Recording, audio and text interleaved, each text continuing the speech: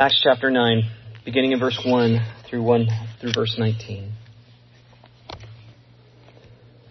Now Saul, still breathing threats and murder against the disciples of the Lord, went to the high priest and asked for letters from the synagogues at Damascus, so that if he found any belonging to the way, both men and women, he might bring them bound to Jerusalem as he was traveling.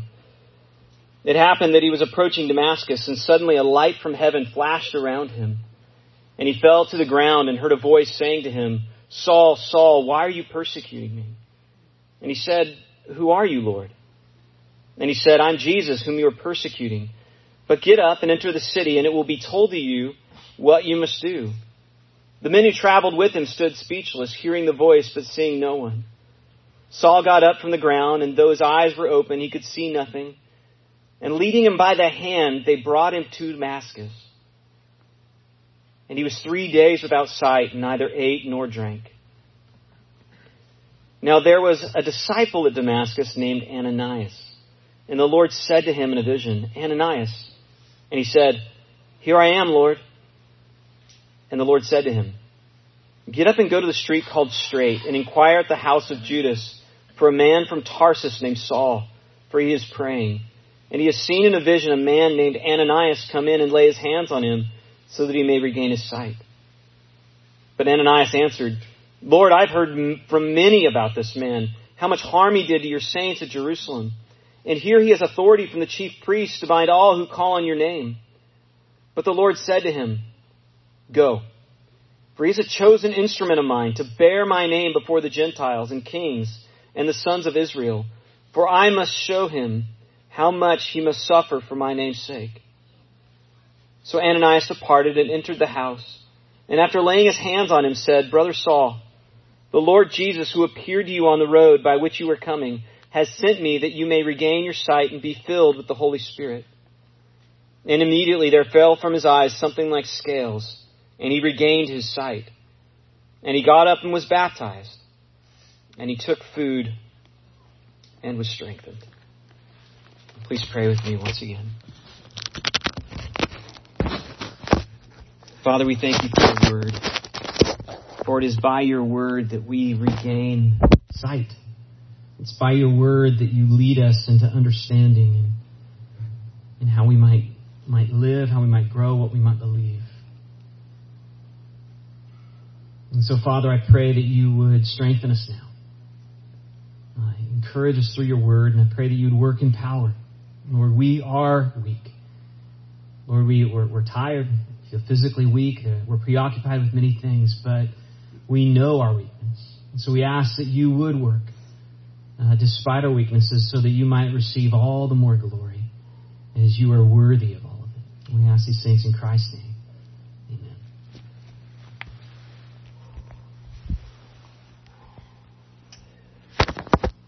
Well, most children, I think, and many adults have what we would call a fear of the dark. And the reason for this is because in the dark, we don't know what's around us. We don't know what's out there. We don't know if we're safe. We're not sure what we're actually blind to, what can see us that we can't see. And darkness, especially pitch blackness, can be a particularly terrifying thing. Especially, again, if you don't know what's around you. And this is why in Scripture, darkness is emblematic of ignorance, of fear, of sin. Whereas light in Scripture is symbolic of understanding. It's symbolic of righteousness. It's symbolic of joy. Post tenebra lux, after darkness light, is what it means, was the Reformation motto. And it in particular became the motto of the city of Geneva, where Calvin was the leader. And the Reformation really was an irrepressible enlightenment, as truth which had been withheld by the church from people for centuries then began to explode onto the scene. It was a bringing to light old truths. And the parallels with the Reformation and the early church that we're reading about in the book of Acts are phenomenal. For instance, both witnessed massive revivals with thousands of people coming to genuine faith and repentance. Both were international movements, not just confined to a small people group, but it crossed national borders, and many tribes, many tongues, many peoples embraced the truth. Both movements were started by people who were severely persecuted, and the leaders themselves, many of them were martyred. And most importantly, both were begun by truth shining forth into spiritual darkness.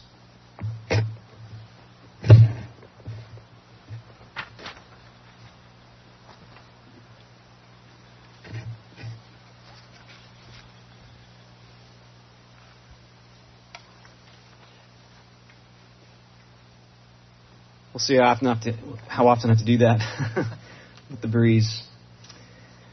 But the book of Acts, it records really this new, I wouldn't call it a reformation, but the beginning of an enlightenment as it breaks forth the light of the gospel of Christ. And chapter 9 in particular does this visibly in the remarkable conversion of Saul of Tarsus, who came to be known, of course, as the Apostle Paul.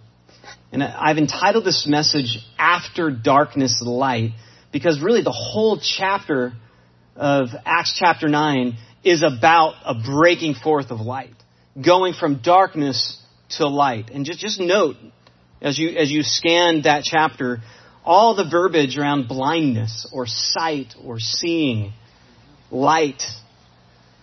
It's emphasizing how Saul goes from a place of spiritual darkness to a place of spiritual light as Ananias comes and lays hands upon him, and as he's exposed to the light of Christ in his Christophany. And I think the best way to break down this section we'll look at is really into two parts. The first is chapter 9, verses 1 through 10, and that's, of course, where Saul is seen in his spiritual darkness. And then the second part is verses 11 through 19, where Ananias comes to bring to him spiritual light.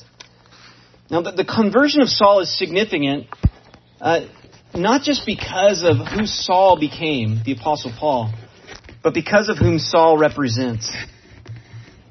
Even the name Saul harkens back to King Saul, who, of course, persecuted King David all over the land of Israel.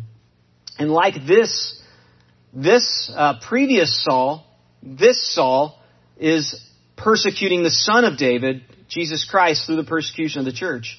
And the first time we saw Paul actually, or Saul, I'll use it probably interchangeably, just out of habit. The first time we see him is when he's overseeing the stoning of Stephen, the church's first martyr. And chapter 9 then continues Saul's rampage against Christ and his persecution of the church. Verses 1 through 2, if you want to look there, it narrates Saul's open hostility towards Christ and his followers. And this is remarkable because neither Christ nor his followers have committed any crimes. I mean, they haven't done anything wrong. The only thing they've done is proclaim Christ as the only way of salvation. In fact, this is why in verse 2, the church or Christianity is called the way, because they recognize Christ was the way, the truth, the light. He was the only way a person could be saved. Well, this was unacceptable to Saul. And so he sought to crush this movement.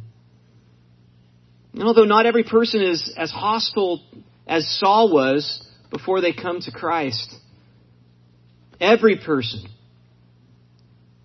before they come to know Christ, is at some level at enmity with God.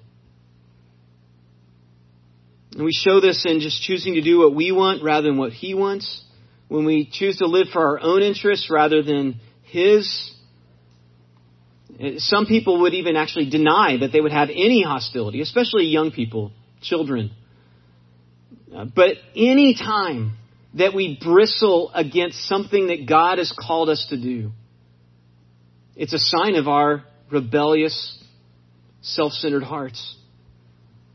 When the Bible commands us to love God with all of our being more than anything else, and we think, well, don't I love Him enough? Like the rich young ruler in Luke 18, who went to Christ and he said, I've obeyed all the commands from my youth. And then Christ just asked him to do one thing.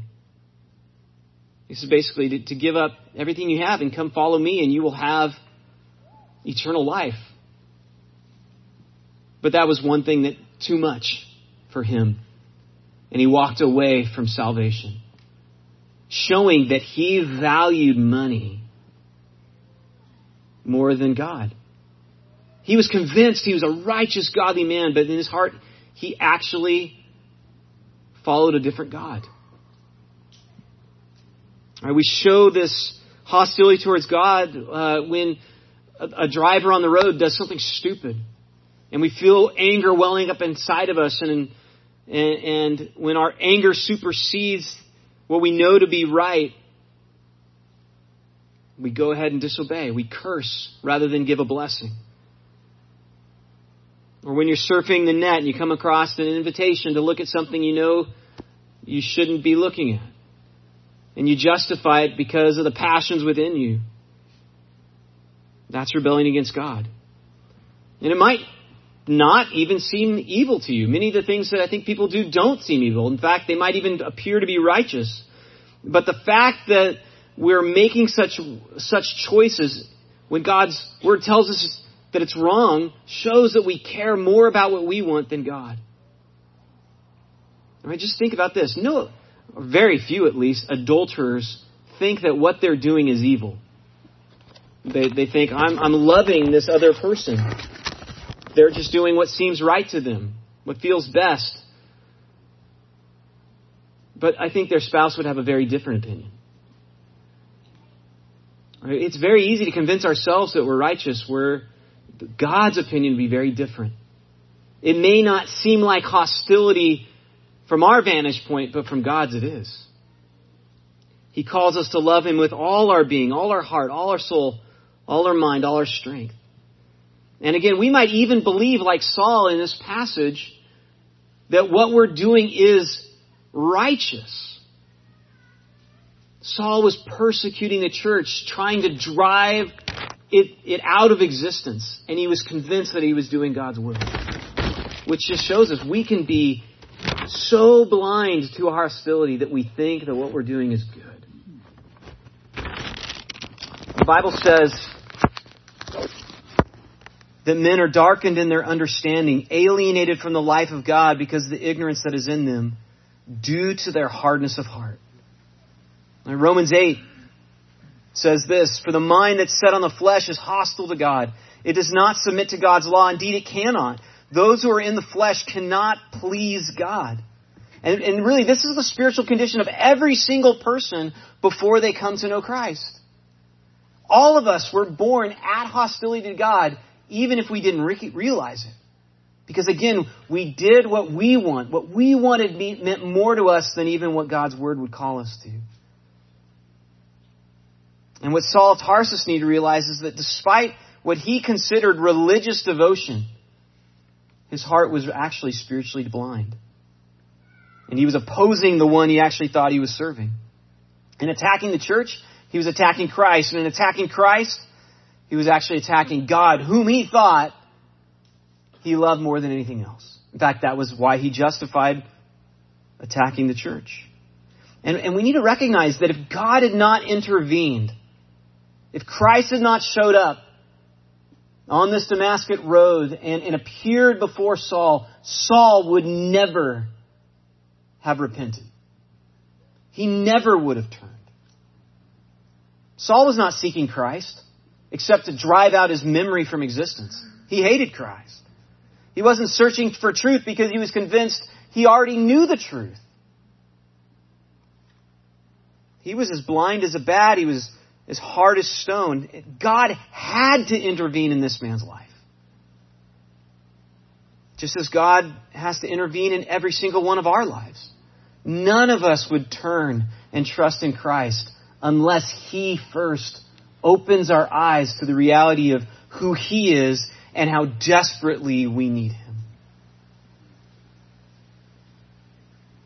Saul needed to have his eyes open to the fact that he was spiritually blind. And so God does this in the most vivid way possible. He physically actually blinds him to help Saul see he doesn't know where he's going.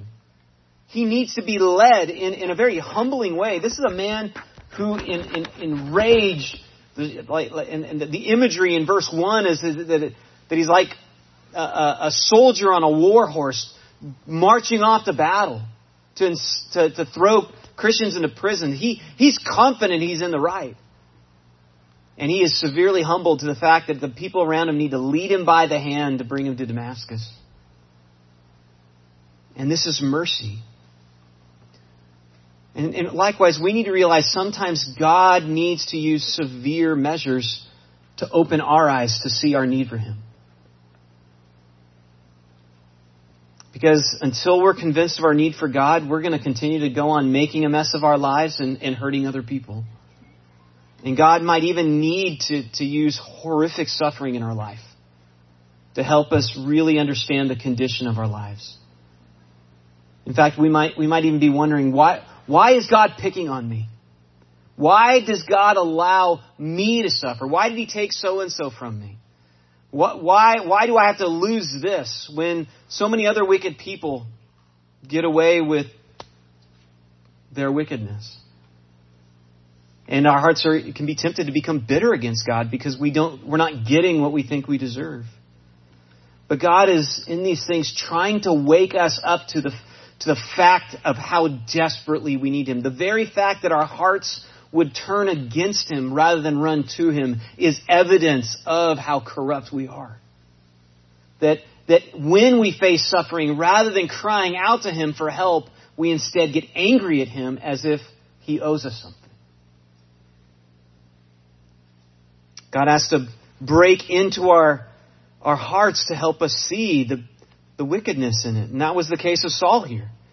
Verse 3, as he was traveling, it happened that he was approaching Damascus. Suddenly a light from heaven flashed around him and he fell to the ground. And he heard a voice saying, Saul, Saul, why are you persecuting me? And he said, who are you, Lord? And he said, I'm Jesus whom you're persecuting. We have to see that God intervened in Saul's life in this thunderous way because of His mercy, because of His love, because of His kindness. Saul needed to be knocked off his high horse and led to Damascus because he needed to see how desperate he actually was. So that his heart would be prepared to receive the news that Ananias was going to bring. And that brings us to the second part of this chapter, where Ananias brings to Saul some spiritual light in his blindness. And what's remarkable, I think, that stands out to me is actually the story here is actually no longer about Saul. The focus is about Ananias. God comes and speaks to Ananias just like Christ came and spoke to Saul on the Damascus road. And it's remarkable because God, when Christ confronted Saul, He then and there could have easily caused him to be born again and commissioned him to go and preach the good news to the Gentiles. But He doesn't. Instead, He just blinds him. And then he speaks to him in a vision and calls Ananias to go to him. Now, why would He do that? It's because He wants Ananias to participate in this incredible work of salvation. God doesn't need Ananias, but He calls Ananias to go so that Ananias can take part in this miracle.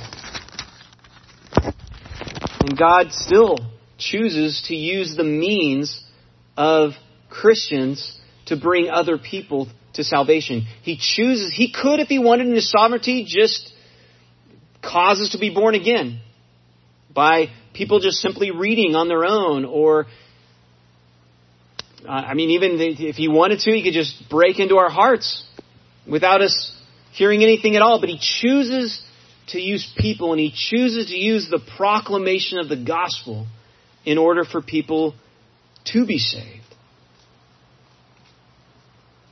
And we can see from Ananias' calling some principles here that we can embrace as we seek also to share the gospel with others. And the first is that in order to be effective evangelists, we need to be willing to put ourselves at risk. Because notice that when God first addresses Ananias, Ananias responds by saying, "Here I am, Lord." I mean, there's a sense of he's ready. And quite likely, he knows that he's quoting Isaiah when God spoke to him in Isaiah 6, because these are the exact words that were spoken by Isaiah when God commissioned him to go preach to rebellious Israel 700 years before.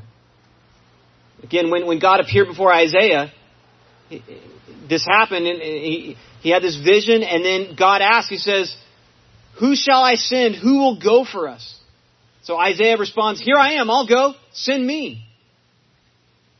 And like Ananias and Isaiah, most believers, I think, when they consider the need of the gospel for people to be saved, they also are willing to say, "Here I am, send me, I'll go, I'll be used," until they consider the risks. Because it was after Isaiah said, "Here I am, send me," Isaiah then hears what he actually signed up for. God tells him in Isaiah 6:9, "Go and say to this people, keep on hearing but don't understand. Keep on seeing but do not perceive. Make the heart of this people dull, their eyes heavy, and blind their eyes, lest they see with their eyes and hear with their ears and understand with their hearts and turn and be healed." Right? And despite the fact that this was what Isaiah was called to, he was faithful to fulfill his commission. He did do this to the extent that he was hunted down by the king of Israel at the time, captured, and he was executed by being sawn in half. And when God tells Ananias here to go to speak to Saul of Tarsus, Ananias quite likely is thinking he's going to have the same end as Isaiah did. And that's why he responds in verse 13, "Lord, I've heard from many about this man, how much harm he did to your saints at Jerusalem, and here he has authority from the chief priest to bind all who call on your name." Ananias realizes that in being called to go to this man, he very well may be being called to his death. And yet he still chooses to go.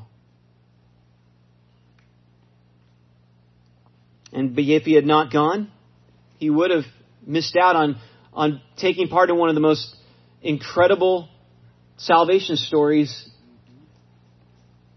in all of history. He would have missed out on leading the chief of sinners, as Paul calls himself in 1 Timothy.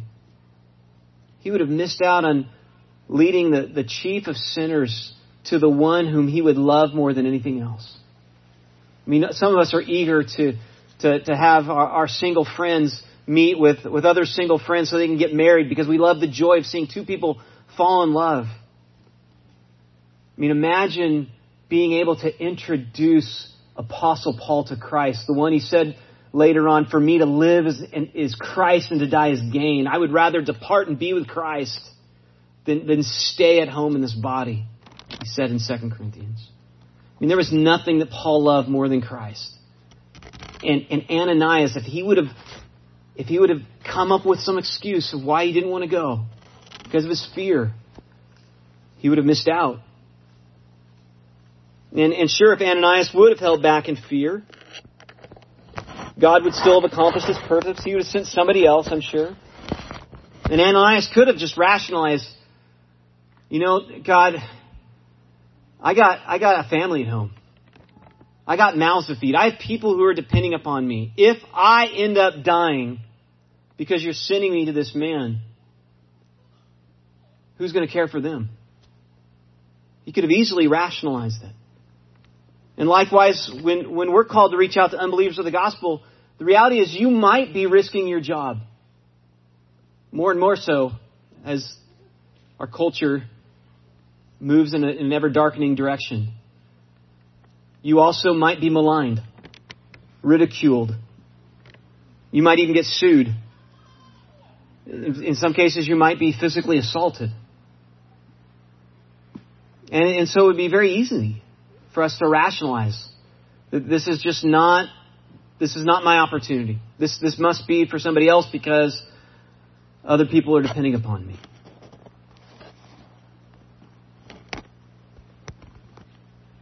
And the only difference,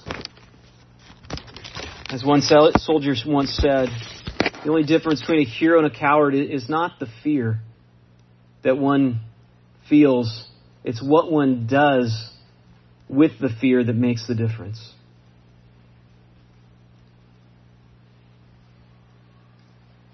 What matters is not how we dream we're going to respond when we're put in terrifying situations. What matters is how we actually respond. Right? All of us in this comfortable place, we're surrounded by people we love, can dream and imagine that we're going to be faithful in those fearful places. When those opportunities arise and there's great risk. And we need to recognize that what matters is not what we assume we're going to do, it's what we actually do. And so what's going to keep us, what's going to drive us when we are putting ourselves at risk to go and share the gospel with hard-hearted people? Well, I think we can see some reasons here, even what bolstered Ananias to go. God tells Ananias that he had particularly chosen Saul. And he would even use him to reach the Gentiles.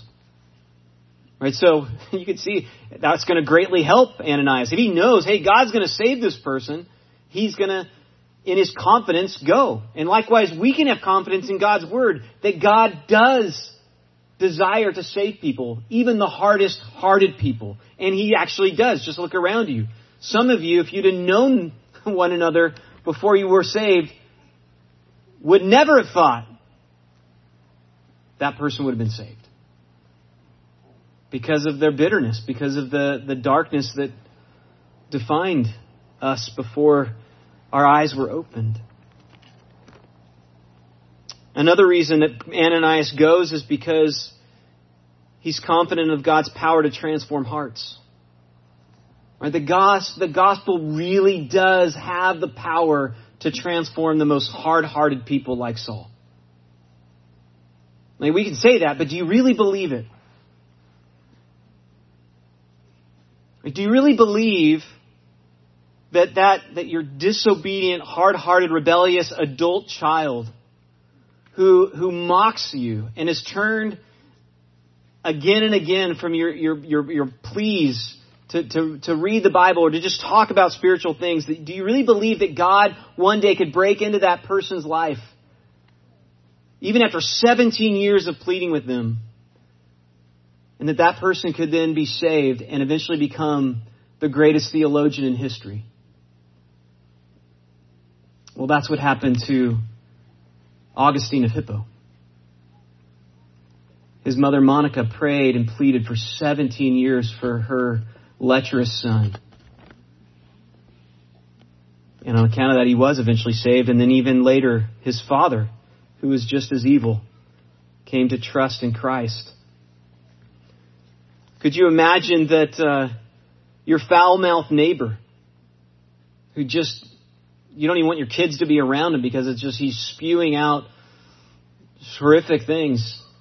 Can you imagine that one day, because of your bold witness, he would become the best-selling Christian writer of all time? The book that sold more copies than any other. Like John Bunyan.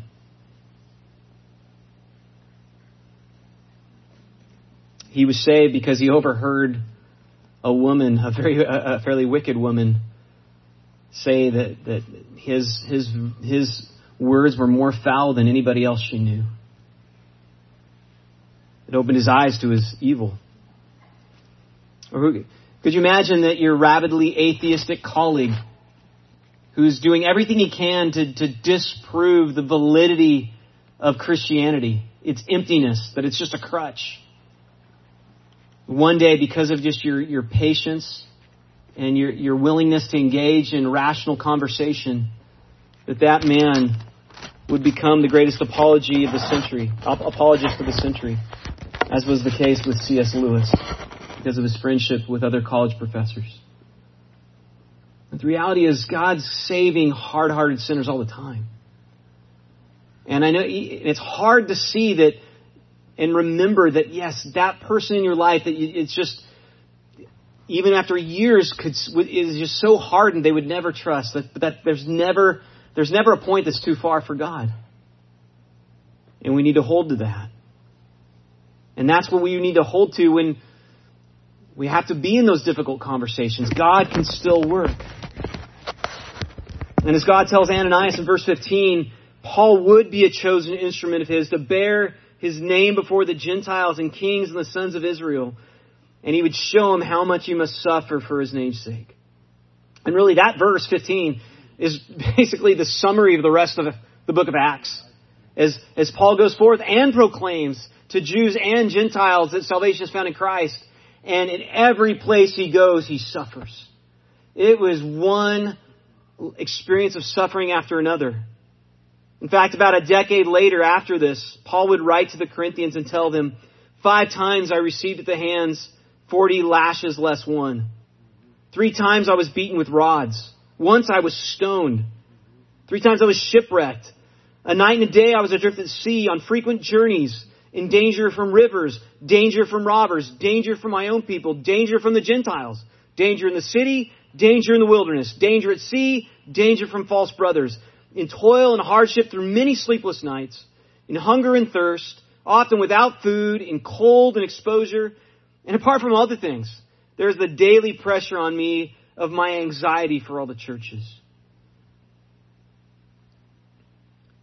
He would suffer greatly, but he would do it also joyfully because of the message with which he was bringing. And not everybody who becomes a Christian is going to suffer as much as the Apostle Paul did. But none of us should assume that we won't suffer. In fact, we should assume there's going to be quite a cost. And in order to be effective evangelists, again, we need to be willing to take risks. Brothers and sisters, Christianity is not meant to be safe.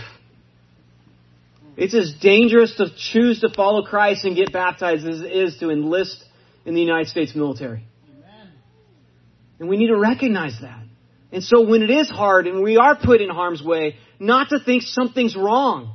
This is part of the plan. This is what we're called to. And Ananias, recognizing that God will still use us when we are willing to put ourselves at risk and use us to transform even the hardest hearts, that's what bolsters Ananias to go forth. And so he arrives at the place where Saul is praying, and while Saul is shrouded in darkness because of his blindness, and he's pleading, trying to understand what God is doing, it's when Ananias approaches him and explains to him why he's come. He says, "Brother Saul, the Lord Jesus, who appeared to you on the road by which you were coming, has sent me so that you may regain your sight and be filled with the Holy Spirit." And I mentioned earlier that this passage really is paralleling Isaiah 6. And one of the sweetest things that we got to notice about this is that, again, recall that Isaiah was commissioned to go and preach to people so that they would become blind and hardened. And Ananias, though, is commissioned by God to go to open blind eyes and to soften hard hearts. And that's very purposeful. The conversion of Saul is emblematic of God's promise to reverse this blinding. Now he is sending people out because Christ has paid the price. Now he is sending people out to share this good news so that blind eyes would be opened, that hard hearts would be softened. You might recall that at the end of Jesus' public ministry in John 12, Jesus gave this final speech where he exhorts Israel to walk in the light. And John's note on Jesus' final sermon in chapter 12 is actually what's happening here. Go ahead and turn there, if you would. John chapter 12. Remarkable parallels with what's happening to Saul. John 12, beginning in verse 36. Then Jesus spoke, and he went away and hid himself from them. But though he had performed so many signs before them, yet they were not believing in him. This was to fulfill the word of Isaiah the prophet, which he spoke. Lord, who's believed our report? To whom has the arm of the Lord been revealed? For this reason they could not believe, for Isaiah said again, He has blinded their eyes, and He hardened their hearts, so that they would not see with their eyes, and perceive with their heart, and be converted, and I heal them. These things Isaiah said because he saw His glory, and he spoke of Him. Nevertheless, men, even of the rulers, believed in Him. But because of the Pharisees, they were not confessing Him for fear that they would be put out of the synagogue. For they loved the approval of men rather than the approval of God. And Jesus cried out and said, He who believes in me does not believe in me, but in Him who sent me. He who sees me sees the one who sent me. I have come as light into the world, so that everyone who believes in me will not remain in darkness.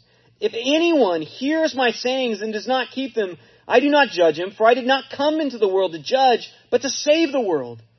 He who rejects me and does not receive my sayings has one who judges him. The word I spoke is what will judge him at the last day. For I did not speak on my own initiative, but the Father Himself has sent me and has given me a commandment as to what to say and what to speak. I know that His commandment is eternal life. Therefore, the things I speak just as the Father has told me. And Jesus' point is that Israel is completely blind to who Jesus is and what Jesus is saying. And He would later explain this again as Saul comes to understand the hardness of Israel's heart. Saul explains in 2 Corinthians chapter 3, to this day, whenever Moses read, a veil lies over their hearts, but when one turns to the Lord, the veil is removed. Now the Lord is a Spirit, and where the Spirit of the Lord is, there's freedom. And we all, with unveiled face, beholding the glory of the Lord, are being transformed in the same image from one degree of glory to another. For this comes from the Lord, who's the Spirit.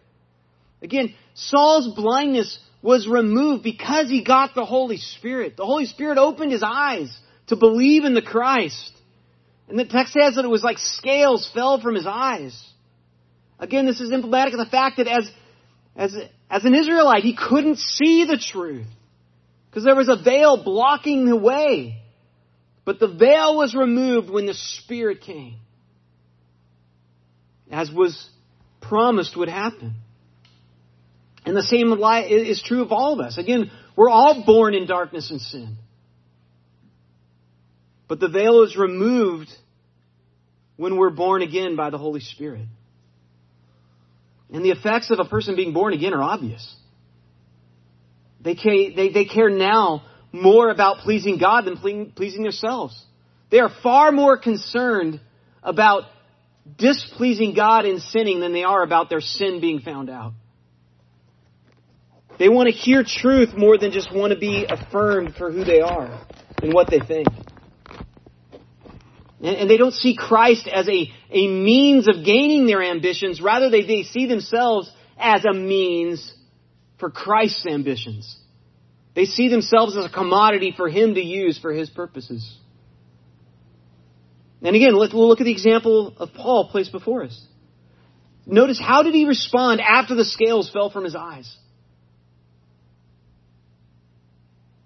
It says he got up, he was baptized, showing his faith in Christ, and then he went out and immediately proclaimed that Jesus was the Messiah. Verse 19, for some days he was at the disciples at Damascus, and immediately he proclaimed Jesus in the synagogue, saying, He is the Son of God. Right? His previous hostility against Christ is completely transformed toward now he is completely devoted to Christ. He is zealous for Christ. And again, it's because there was a genuine transformation. He didn't just have a new philosophy. He didn't just gain some new insight. His heart was transformed. His loves were transformed. He no longer wanted to live for himself, but wholly for Christ. For him to live was Christ now. And even dying he saw as gain. Brothers and sisters, being born again is not just understanding that Jesus is God. It's not just understanding that you need to be saved. To be born again means your whole life is transformed. To the extent that anything that God says in His Word, you want to obey. No matter what the cost would be, because He's your God. And you love Him with all your being. And you might think, well, nobody would love God that much. Well, that's true. Until their hearts are transformed. True believers want to. Yes, we struggle. We fight, but we hate that. We don't justify it. We don't justify our sin. We confess our sin and we get up and we keep pressing on. We're not satisfied to just be mediocre Christians, but we run as those who are trying to win the race because our hearts have been changed. We don't just believe that Jesus is God, but we live for Christ. Have you experienced such a transformation? Has God actually broken into your life, laid His hands upon you, opened your blind eyes so that now you see His glory, that you want to live wholly and completely for Him? Does obeying Him mean more to you than just getting your own way? That you would be willing to live the rest of your life in a very difficult circumstance if it meant that's what God wanted you to do.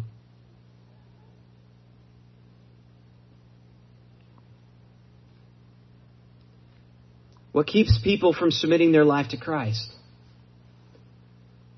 I think there's many things, but this is what the Bible says. John 3. And this is the judgment, that light has come into the world, and people love the darkness rather than the light because their works were evil. For everyone who does wicked things hates the light and does not come to the light lest his works should be exposed.